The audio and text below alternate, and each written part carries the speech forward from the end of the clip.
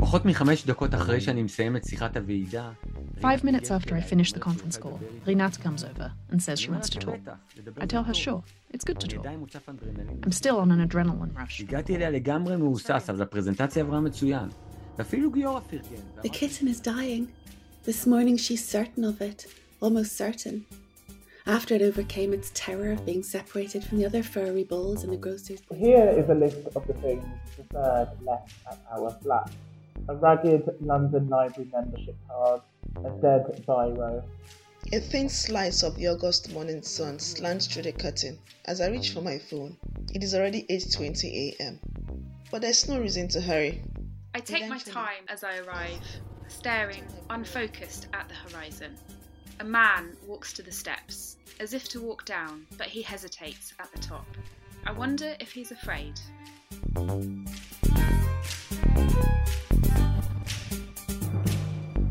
We wonder too. Hello and welcome to the Fictionable Podcast with me, Richard Lee. Spring is in the air, so let's get straight to our contributors with Lucy Caldwell reading the opening of her short story, Catherine Mansfield's Cat.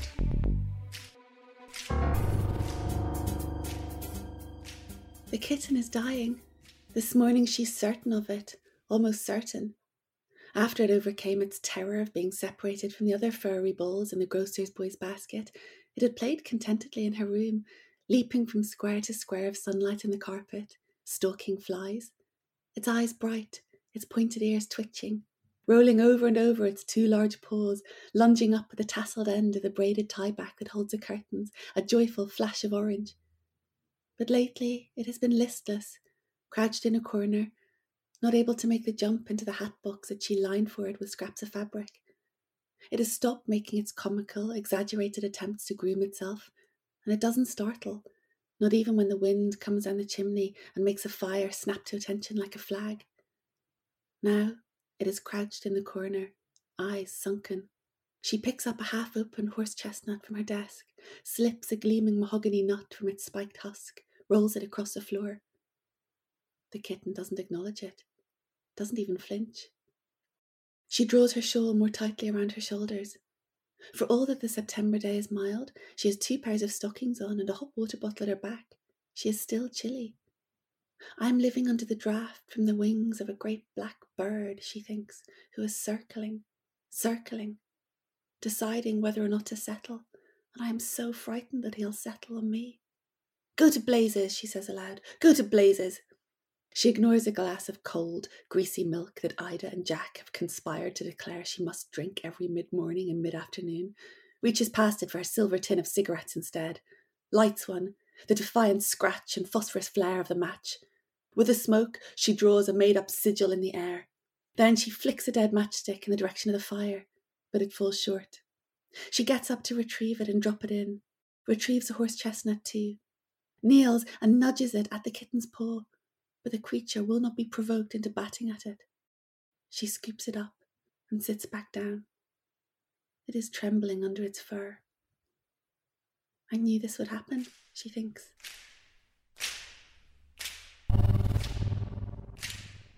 Why did you want to go back to Catherine Mansfield in Hampstead back in 1918? Over Christmas, I was reading Catherine Mansfield because it's her centenary. I reread all of her stories.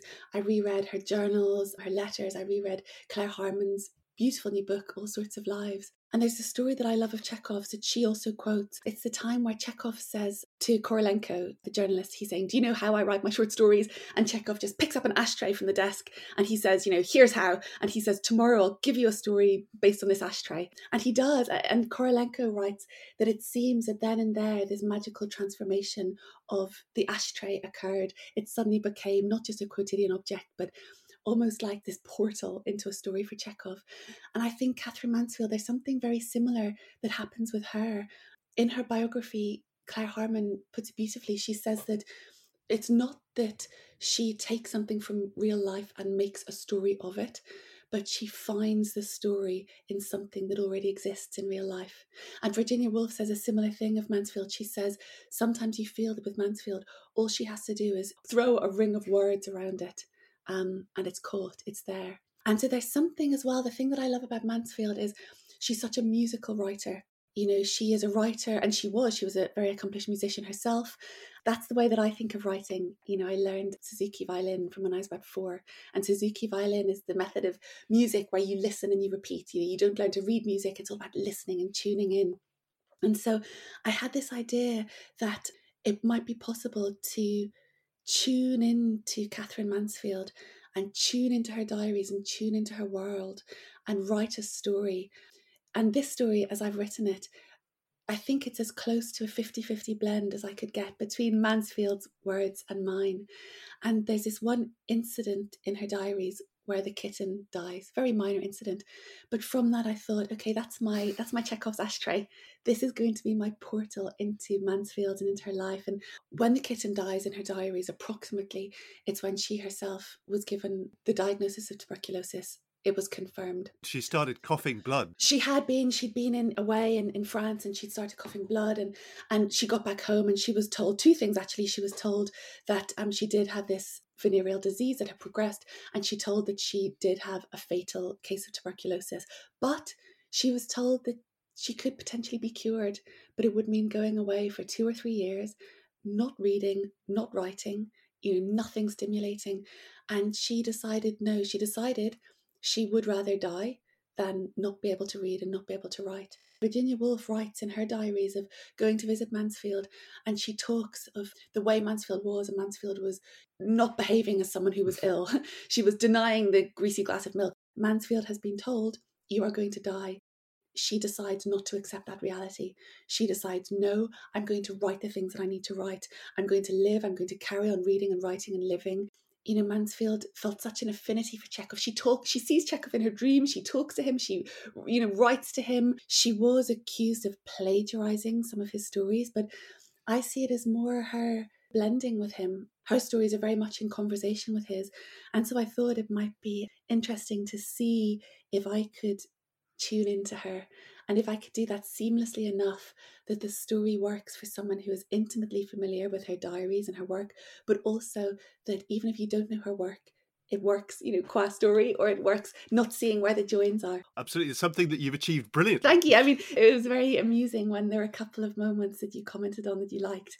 And I thought, oh, that's me. That's not KM as I think of her. But yeah, that became the trick. Tell us a bit about the process. How did you line your words up against hers or interweave them? First of all, I chose that the story was going to be the life and death of this kitten. So that was my unity of time. that was my prism. And so I knew that I had to fit into this story of the death of the kitten, the death and life, really, of Catherine Mansfield herself. And the timeline works, or it's true to life, that around the same time that this kitten died, she was having this diagnosis. So I kept it as biographically accurate as I could. And then I combed through all of her journals and diaries and letters for the particular details. And Woolf as well, because she had such a close collaboration with Woolf.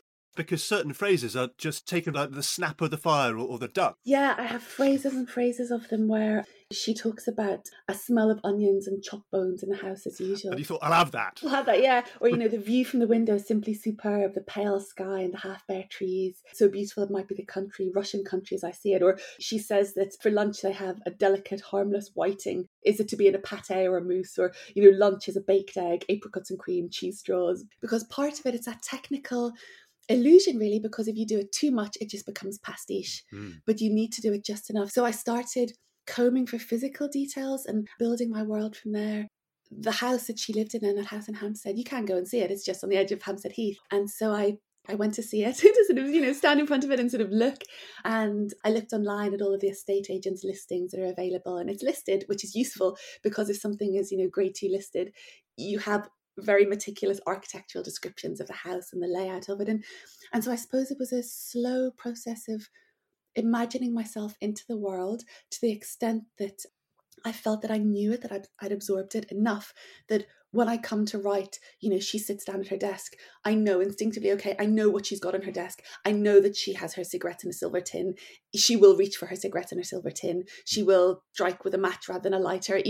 I know enough that the fiction can start to leap between the facts. And it's also a question of that time, isn't it? Because in 1918, Catherine Mansfield is in some sense already Catherine Mansfield, but yet not really at all. Yes, exactly. She's just got married to her husband, John Middleton Murray, but he is not yet the critic. By the end of the story, he takes on the editorship of this prestigious magazine, but he is not yet that. And she still feels that there are all these stories that she is yet to write. And so a magical thinking happens. There's a sort of pivoting in time. It's almost as if, from our perspective, we can flash through time like a sort of Rolodex set of cards, and all her stories, she has written them. It's just that she is yet to write them.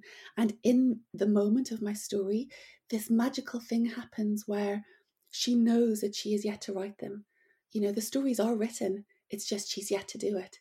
And so I sort of feel that the kind of hair is raising the back of my neck as I think that, because then what I do is I come from my perspective in time. I sort of tune in very acutely to hers, and I feel, Catherine, I know that you're yet to write them.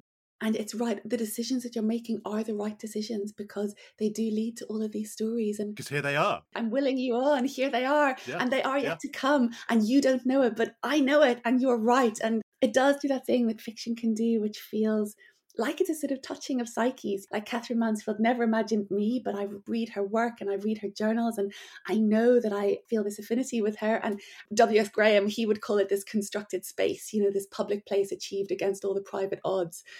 Part of the thing that I wanted to do was to create this space in which I can momentarily, contra all physics, contra all the laws of space and time as we live them in our quotidian lives, I can blend touch with her. Because that's what Catherine Mansfield says herself. She writes it about the duck. Somehow, as she writes about the duck, somehow I am one. Yes. Is that it? You are Catherine Mansfield. Yeah, it's true. It's that sort of mystic. She is a mystic.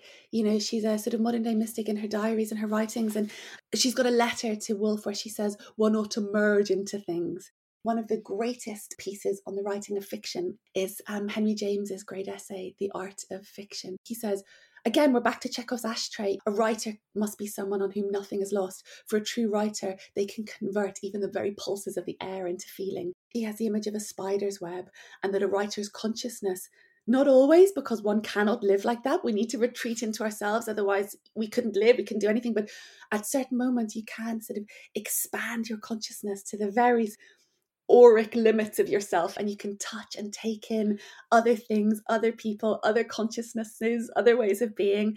And Mansfield, very much, that's how she lives, that's how she writes. She has this ardent desire to be more than the narrow sum of quotidian experience that is allowed her by the travails of her body, by the limitations of her body, by the limitations of her gender, of her place and her time. What does Catherine Mansfield back in 1918 have to tell us right here, right now in the 21st century? I think that she's so important in modernism, and quite often she's not considered as important by those high practitioners of modernism because she was a woman, because she was a New Zealander, but because she was funny. Still, she's so important in the way that we see what the short story can do. You read her and it's astonishing how alive her journals still seem, how alive her writing still is. I wonder if there's something also about that refusal to be bound by her diagnosis, by her gender, by the position she is in her life, whether that's something that speaks to us all the more powerfully. I think so. And I think it sort of takes your breath away, and it also shows you there are these different ways of doing it. It emboldens you as a writer. I think that is maybe the great gift of Mansfield.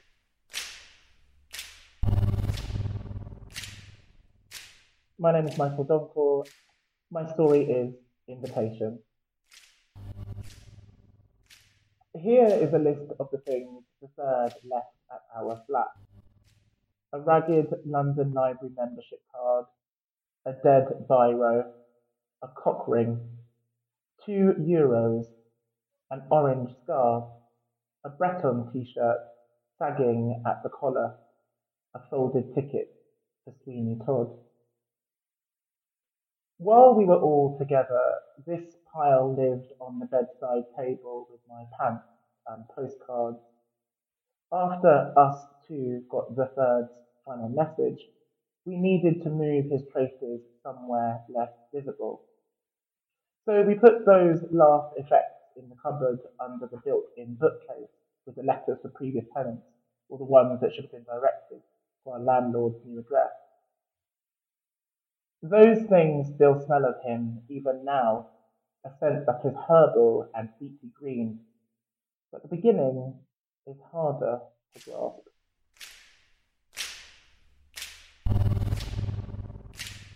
Where did it start? Where did it come from?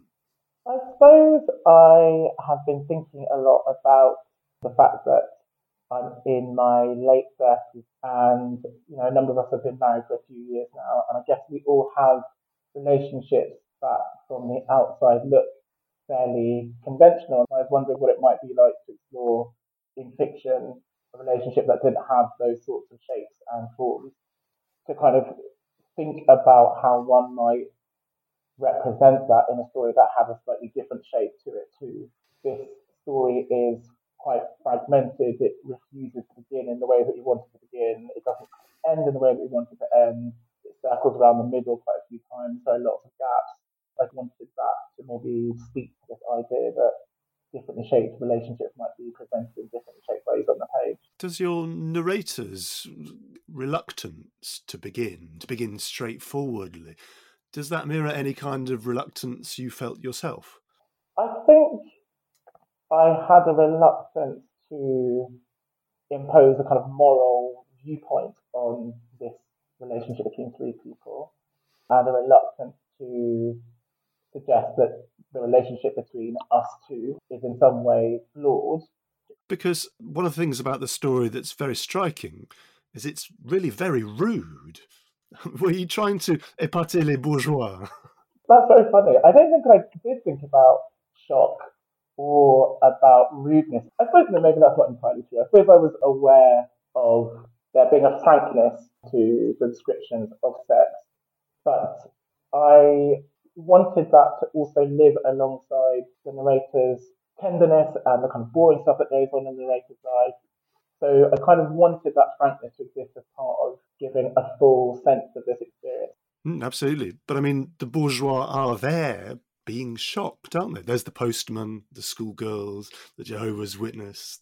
Yeah, you're right. There is a kind of external world that is in some ways judgmental about this arrangement, this situation that seems hard to fathom. Those examples of shock that are quite fleeting and actually feel quite not especially well thought through. They're quite knee-jerk and immediate. So that kind of reactionary response versus what the reader encounters in the story, which is a much fuller and much more complicated representation of what's actually going on. You might think that a pick-up on the night bus, this scandalous threesome, would be all about the physical, but this one is certain there's something more to it. Absolutely. I did really want to spend time thinking about kind of mystical connection. I suppose that's why there's that kind of reference to that Christian artifact in the middle of the story, because I didn't want it just to be about the corporeal and about lust, although that is there. I did want there to be some exploration of the kind of unnameable stuff that attracts us to people sometimes, and that we often can't really get our heads around long after that thing has happened. Yeah, I did want that sense of the numinous and the intangible to be part of the love story between these two characters. Because it is a love story, isn't it? It is, very much so. It is, and I think it's a love story in some ways actually predominantly about the us two figures, in the sense that they are the ones that are kind of standing at the end after the potentially tumultuous situation. They're still together in awe of what they've been able to do and what they've come through together. So I think there is definitely a feeling of increased intimacy between the us two characters at the end of the narrative.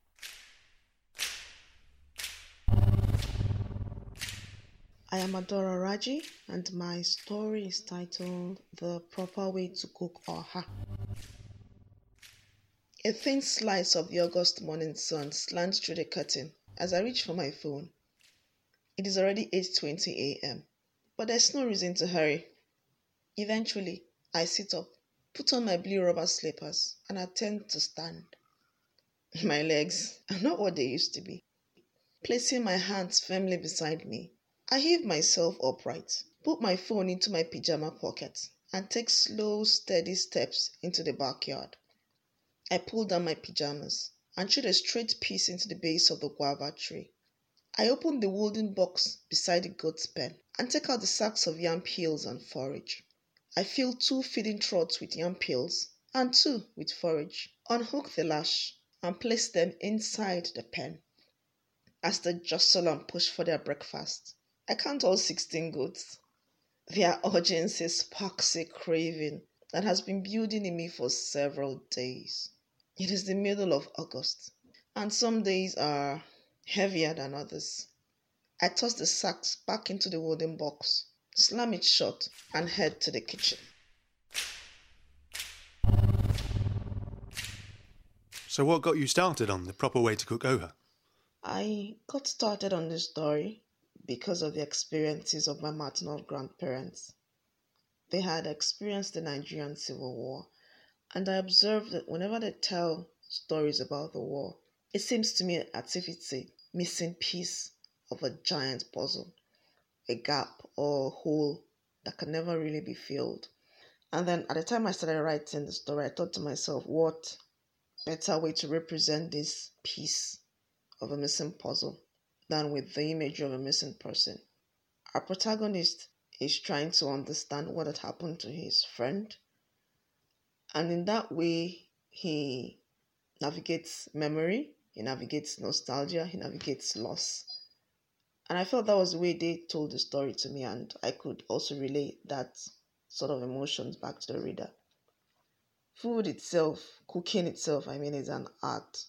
And there are so many ways we come about this art form, recipes handed down to us from generation to generation, and how we are able to infuse this art of cooking in a way that it not only relieves us of a lot of stress and tension, but also it's the ultimate sensory experience of enjoying your food. It's an art form on its own. As a young woman living in Nigeria now, does the Biafran War seem very remote? The Biafran War doesn't seem remote to me. No. I have lived in the East for a considerable length of time, and the war feels like a present continuous tense, not just here, but in other sections of the country that I have lived into. The issues raised by the war at that time still remains today. It's shocking. There is no closure. There is no ending. It's like a circle. And so you have so many issues of ethnic bigotry, tribal violence, and then you have a situation where there's an inadequate allocation of resources to certain sections of the country, which, it hasn't been resolved. It's just there. It's not something we can wish away. It's staring at us in the face every day, or it's staring at me in the face every day too. It's not a remote thing, not at all. When was the last time you cooked oha soup? The last time I cooked oha soup, I think probably 4 months ago. It wasn't a special occasion per se. I had this craving for the soup at that point, and I thoroughly enjoyed it.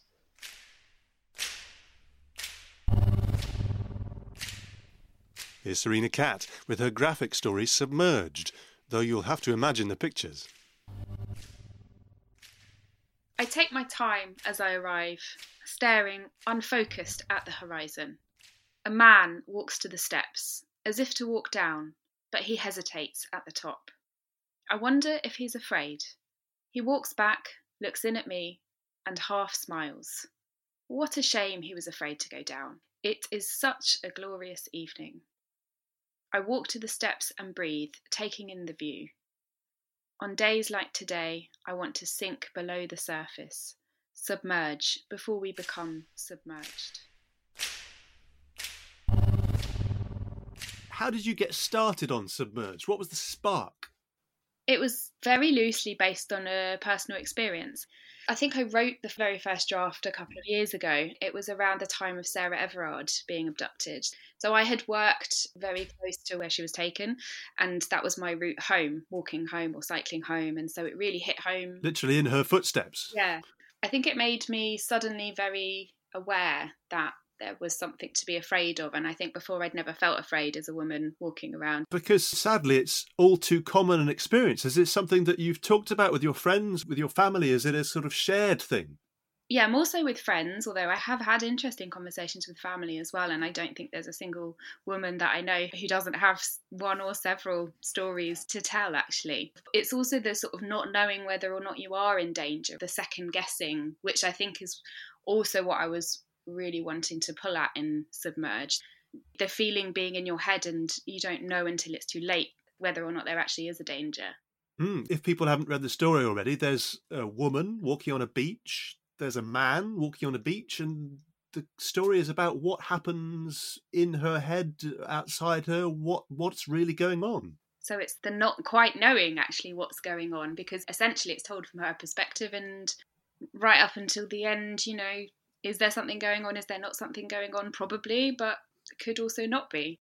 Most of the story is told in subtle greys, but you've picked out details in purple, orange and yellow. What's the thinking behind that palette? The orange which I used to depict the man's coat was the first colour that I landed on. And then I was just looking for something on the colour wheel that matched very well with that for the woman, so that we had these kind of opposites in a way that sort of spoke to each other visually. And the orange is, again, trying to hint at a sense of danger, but it's not the glaring red or very, very bright colour that you might normally associate with it. It's slightly muted into the orange to hint, but to also not give a full answer. Maybe he's just wearing a waterproof. Well, yeah, that too. Absolutely, yeah.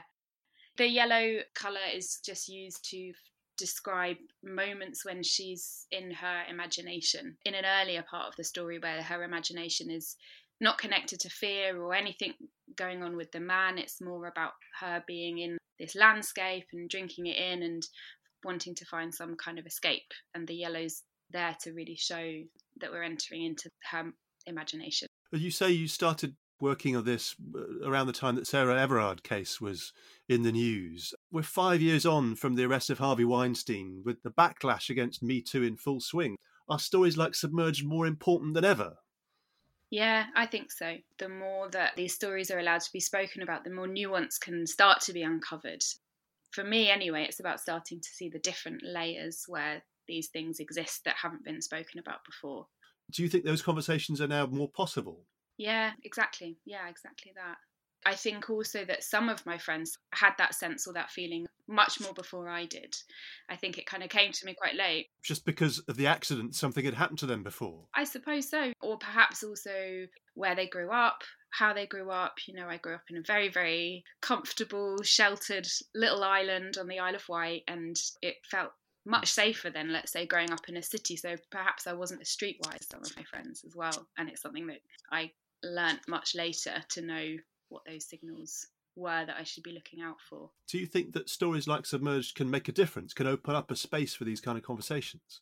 I really hope so. I'm always interested in my work in having conversations with people from all sides of the conversation. And in this conversation, I always think it's very important for people that aren't women also to understand that feeling, that emotive side of these experiences. For me, that's the thing that I'm interested in. Has it happened again? No, it hasn't, but I'm much more aware these days of just the feeling of, if it's nighttime, which road am I going to choose to walk home? Do I feel safe or not? I'm definitely someone who's always led by their feeling anyway, and so I think if I'd had those feelings before, I would have acted on them, but I just had a fundamental feeling of safety most of the time, and I don't know that that's as concrete anymore. So it's not happened, but the feeling and the second guessing, I guess, sometimes is there. That's a loss of some sort, isn't it? That's a loss that you now have to experience for however long it lasts. Yeah, it is. Yeah, that's a really good way of seeing it, actually, yeah. A sense of freedom, a sense of openness that's been taken away from you. Yeah. I was going to ask a couple of questions and then teeter up to the possibility, is this something that might have happened to you? Mm-hmm. But then you just say, okay, well, the way I started was, this is something that happened to me. I was wondering if you find it difficult to talk about, or it's just so common or garden, such an ordinary experience among your friends and family that that's just how it is. It's a very good question. Yeah. I don't find it particularly hard to talk about. No, not really. Because, I think that's a good way of saying it. It does feel quite common and ordinary. And I suppose the act of turning it into a story that's then told and that I spend a lot of time drawing and looking at and thinking about how to represent it makes it into something that isn't ordinary, or is perhaps, but it has made me think about it in more depth. Do you feel safer as a result of this story? That's a very good question, Richard. I don't know the answer to that, honestly. Has writing about it, has drawing it, has seeing it in this structured way, has that given you ownership over it in some way? Yeah, I would say definitely so. And I think it has made it not stay stuck inside of me. I don't have to, I'm not mulling on it. And because I kind of wrote it very quickly after the experience had happened as well. So that in itself was quite cathartic. Now coming back to it a bit later and then really thinking about how to visualise it, it's maybe let that experience come full circle and it just doesn't feel like it's in me anymore, which feels healthy.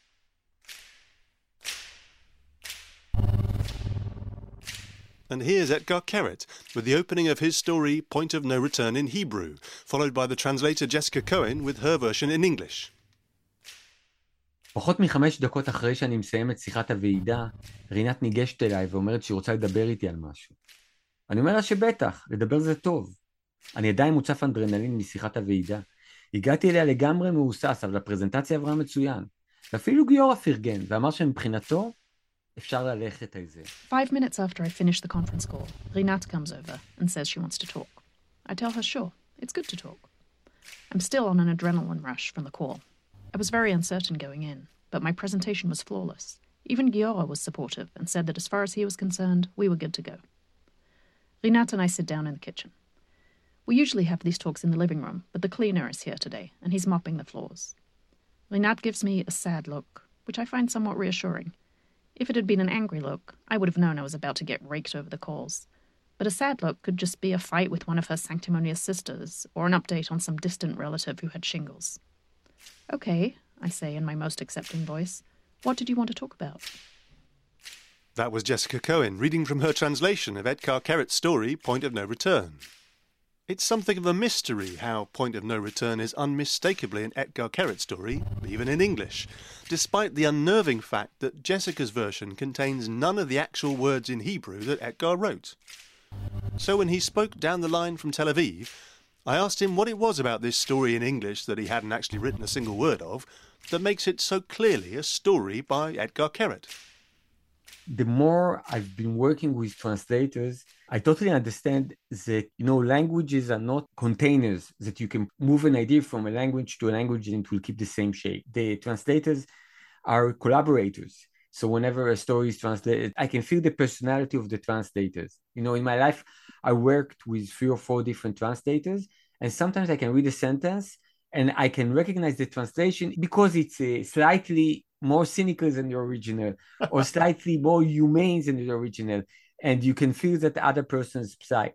In the end, when you write, you try to translate or interpret emotions to situations or to words, This act of translation or interpretation also occurs when I write in Hebrew. When I write stories in Hebrew, it's not as if I say, oh, I wrote it the way that I saw it or felt it. There's always a gap. So translation is just another gap. I was wondering if the thing that makes it an Etgar Keret story is the moment when you flip it in some sense, when you pull the rug out from under the reader. It's very difficult for me to see my writing from an exterior point, but there is a situation that it's not the center of the story. But you have this guy that discovers that his wife is having an affair with the cleaner of their house, who is African. So I think that for me, those moments where there is something that is totally legitimate, everybody is allowed to be angry at the lover of their partner, but at the same time, also puts into it, years of colonialism and racial tensions. I think that for me, these are the moments that I look for in my writing, the moments in which ambiguity is inherent. So there is something that I like. It's this kind of place where you really identify with people, and at the same time, you are horrified from them, because I think that this is a good way to put us in some kind of a reflexive point. I think that, at least for me, most of the time, when I live my life. I think that my life is Star Wars and I'm Luke Skywalker. And everybody who wants to take my parking or, argues with me about anything, he's like from the dark side, And when I write stories, many times I like to write the stories about the antagonists of my life, knowing that if I'll tell the story from their point of view, I'll have to humanize them. There's moments in this story where you take the world that you've constructed and you turn it on its head. The moment when Yer decides he's going to pause and go back and rewind. I wonder if that's a kind of characteristic thing that you look for as well. I think this has to do with my biography. I'm a child of 2 Holocaust survivors. And basically, I think that one of the things that I got as a lesson, even if it wasn't a conscious lesson, that they told me that the life seemed to be heading into one direction. And then one day, poof, something else happened. So I think that since young age, I'm kind of aware of this possibility that everything could turn, that everything could blow up in my face. And when I go to places, they say, okay, what could go wrong? If the table will turn into a giant frog, I think I run to the toilet and lock the door twice, So when you think this way, you try to predict the unpredictable. And that makes your mind all the time kind of takes routes that are not the usual routes. That's something that happens within the writing of the story. The story doesn't start from that moment of flip. No. It happens while you're going along. I would say it's 90% true that when I write my stories, I don't know what's going to happen. I can give you an example. I have a story in my latest collection, and it's a story about a person who sees somebody who's about to jump from a roof of a building. And that person is determined to save the life of the potential suicider. And he says to the guy, wait for me, I want to talk to you. And he runs up the stairs. Basically, it's 2 paragraphs when he runs up the stairs. And there is something about me, when I write a story, I also live it. So I'm writing, he's running down the stairs, a neighbor opens the door, he said, close the door, his baby is crying, all this stuff. And when I do it the same way that you're running, I say, okay, when I get to the top, what argument will I give this guy? And I'm thinking of an argument while I write this, and I find some kind of an angle. And then he opens the door and he sees that the guy had already jumped. So I know it sounds ridiculous because I wrote that the guy had already jumped, but I think that the part of me being with the character, this unconscious part that decided that the guy on the roof is not going to survive, were not in sync. I was genuinely thinking that there is a chance to save the guy. And I think that for me, if I'm able to write this way, I think it's the best possible thing. Because let's say you write a story, and in the story, somebody robs you. And you know that after this robbery, you go and meet your wife, and you're going to have a cup of tea. When he aims the pistol at you in the story, it will be difficult to write something that is genuinely afraid. So when I write something, I always have this kind of very vague notion of what's going to happen. And I also feel that, that I don't have a hold of it. Oh, I think that they're going to fight. Oh my God, he killed her. I thought they're just going to argue, So whenever you do that, it opens a new path. And I think that it's the difference between going to an adventure with your reader and retelling your reader an adventure that you already had. I can tell you great stories from Australia. I know already what's going to happen in the end, and you all know already that no wild animal had eaten me. But it's different than if I say to you, let's go to a jungle in Africa and see what's happening. Oh my God, I'm surprised with the reader. In your memoir, 7 Good Years, you suggest the writer is just another sinner standing at the gate who has a somewhat sharper awareness and uses slightly more precise language to describe the inconceivable reality of our world. Is that what you're trying to get to with this make it up as you go along kind of way, this inconceivable reality? Yeah, it's like I feel that me and the readers, we're like, before we begin to read the story, we were basically falling from a skyscraper, going down. We don't know when we're going to hit the ground. And I feel that there is something about me that while falling, I'm kind of reporting, oh, the wind is great. But I want to see my wife again, Some of your stories in this most recent collection, Fly Already, use your ability to imagine something surreal, something like a frog watching CNN or a father who turns into a rabbit. And others use technology, a simulation of a neighbor or a service that provides clones. I'm wondering if surrealism and technology play a similar kind of role, if it's like Arthur C. Clarke, that advanced technology is much the same as surrealism. Technology can function very well as a metaphor. Many of the sci-fi books that I read and that had influenced me or that I liked, they were not talking about impossible technologies. They were talking about mankind. Even in the story here, the story is about a simulation, but it's not about a simulation. It's about what we want our life to look like, what we look in our partners. Do we see control in our relationship, or actually we want our relationship to be not in control? All those kind of issues, I think that they can be amplified through technology. Lord of the Flies, it's not lost with children. It's basically a story that puts a setting that helps you explore something about children wildness. I'm saying in that sense, I think that when I write about technology never interests me. It just interests me the way that we use it. I think that when you look at social media, I can't help thinking about gunpowder. Gunpowder existed in China for centuries. They used it for fireworks. And then when Europeans came, they say, oh, we can shoot each other and kill each other.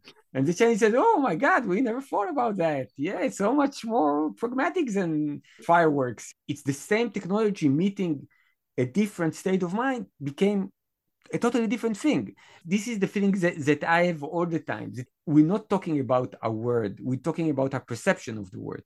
And every object that is there, every technological breakthrough is basically just another Rorschach stain that will help us understand more our thoughts and qualities.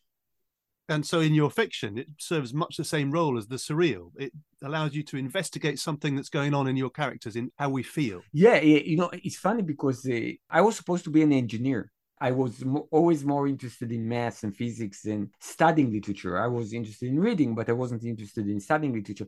So I think that I always had this kind of wish to figure the word out. And at some stage, I realized that I can't figure it out. And that same technology that I once wanted to cling to understand reality, it became a tool to show my confusion. Through it, I could basically say, hey, look, if we had all those amazing technology, would we be saved from ourselves? I think that one of the themes that returns in a few of my stories is that of a goldfish that grants you a wish.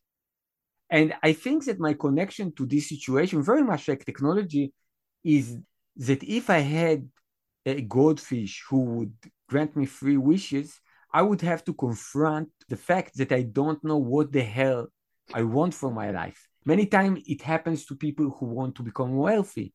And when they're wealthy, they understand that their money is just energy that can bring them something. But if they don't want anything or need anything, then this energy cannot be used.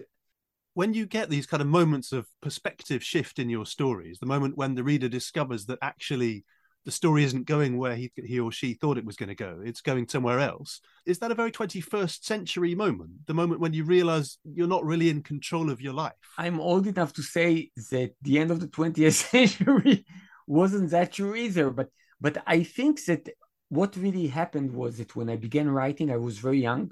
I was 19 in my compulsory army service in Israel. And I wrote a lot about this idea that I don't understand the word. And I think that as I grew up, I kind of had a better grasp of the word all the time. I understood the word better. And at the same time, it seemed as if the word made less sense. So if in the beginning there were things that had to do with my age or my position, I was able to overcome them. But by the time I got there, then basically life it just became more kind of obscure for some reason. So it got away from you again. Yeah, so it's like when you end a relationship and you say, it's not you, it's me. In the past, it was probably me. Now I think it's the word, but I'm not blaming anyone. It's the two of us. Our relationship is just not working. I mean, is that inability to grasp the world around you because the world is so complicated, the political, economic, ecological crises that we're surrounded with, is that a very 21st century feeling that you're trying to grapple with in your story? My sensation is not that we have like too much information. My sensation is that people stopped being interested in information. I think that, when I see today news or even when I see a Netflix series, more than it says you're going to know something that you didn't know before that, it promises you that you'll feel a certain thing. You'll feel cheated. You'll feel scared. You'll feel angry, usually negative things. They used to give you the news. Now the commentator kind of choose the news for you. We're going to see something horrifying, despicable. And I say, hey, man, it's a guy who killed his family. You don't have to say to me it's horrifying. I'll get it. But it's this idea that we're just observing emotions. It's like a pornography of sensation. The same way that, when you watch pornography or you watch horror, or even when you watch a dumb comedy, you want to have like a certain effect. And today, we don't go out to the word to learn. We go out to the word to get the effect that we seek. In your story, Fungus, you suggest that in the story, the writer is God.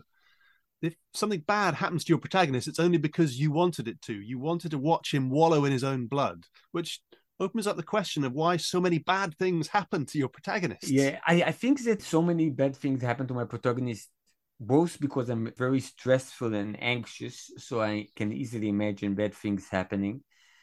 And also maybe because of some kind of oversensitivity. I think that I can have a 10-second awkward interaction with the guy in the airport that has to body search me. Like, I don't know, I will say a joke, he wouldn't get it. And I will make a story out of it because it depresses me so much and it bothers me so much that I have to write a story to get it out of my system. So I think that anxiety and hypersensitivity together, they kind of try to create a healing process. I kind of saying, sometimes when you go with a child and the child is scared of a dog, you say, oh, don't be scared. Let's go slowly. Let's go nice doggy, So many times for me, the process of writing a story is doing that.